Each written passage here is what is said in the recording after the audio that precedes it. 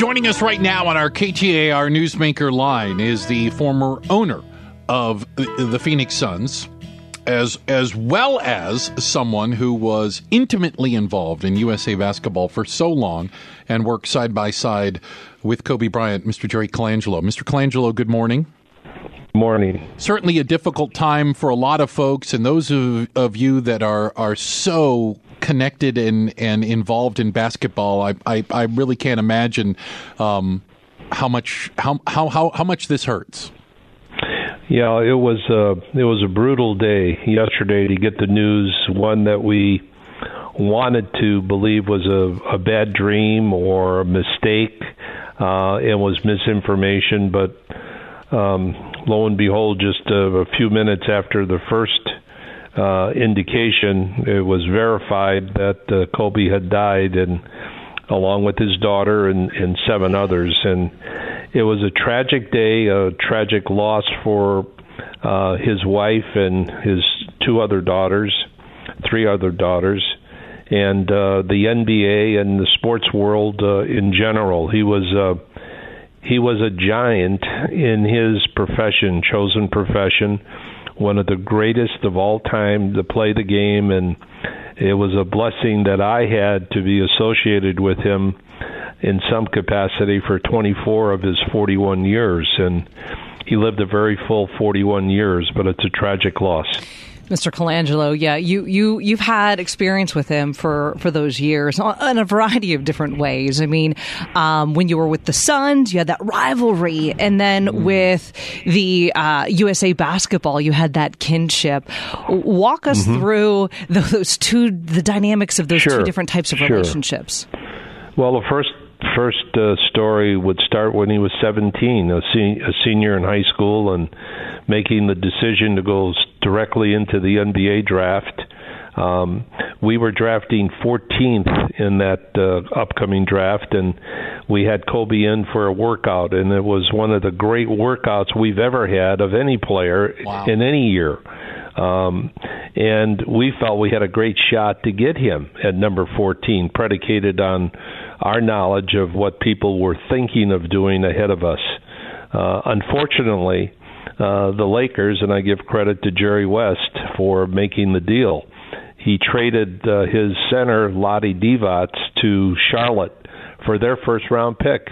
So he jumped ahead of us, and that's how he became a Laker. He came that close to becoming a Sun. Yeah, so you're saying you would have taken Kobe, no doubt, with your first-round pick? No doubt. Okay. No doubt. Yeah.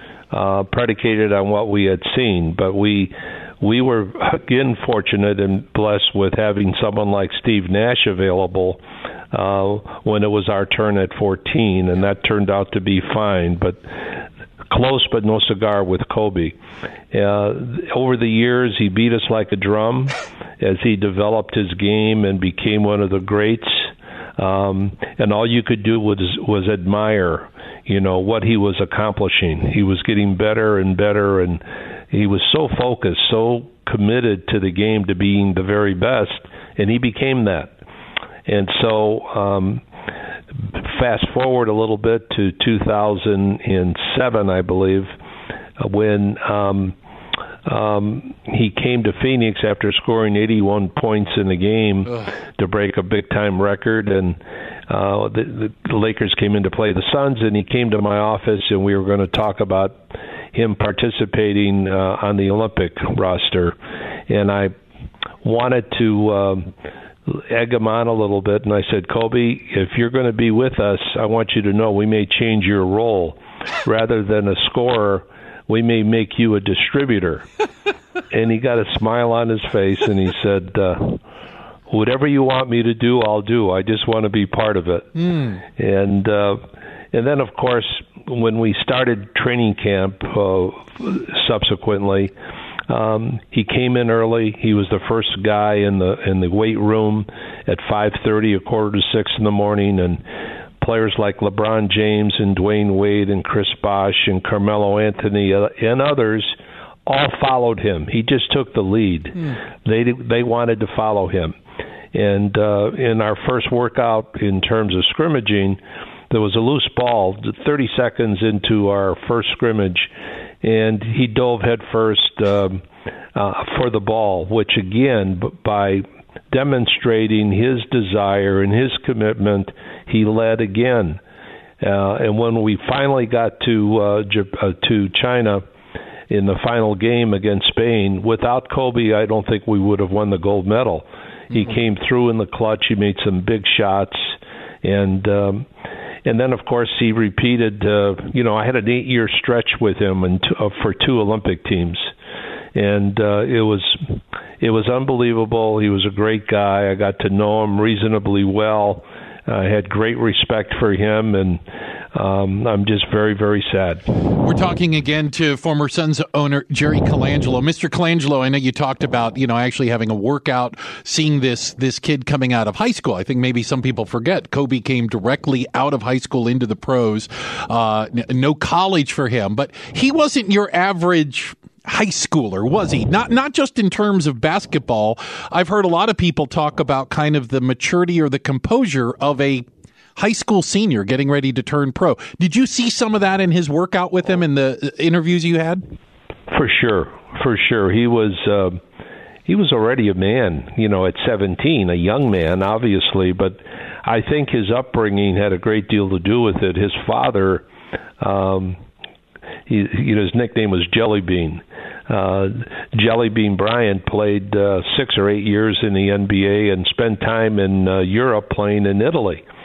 And, of course, that's where Kobe spent his early years. So he was already an a young guy learning a different language. He became fluent in Italian, by way of example. And, so he was no kid from the wealthy part of town at 17. He was a guy who had already been seasoned, if you will, and that led to his maturity on the court.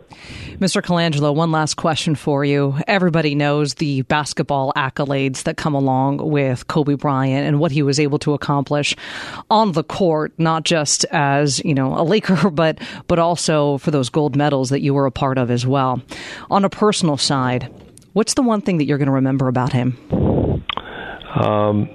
That he was an incredible competitor, and I admired the fact that he had such an illustrious career and set it aside after 20 years and started all over again, wanting to become the best father, the best husband that he possibly could be to make up for lost time, and then also to start this new career in terms of a business background. And he was well on his way to becoming as successful in the business world. And, of course, that was all snuffed out. Yeah. But more importantly, the thing that is the worst of all is that his wife and 3 other daughters are left behind.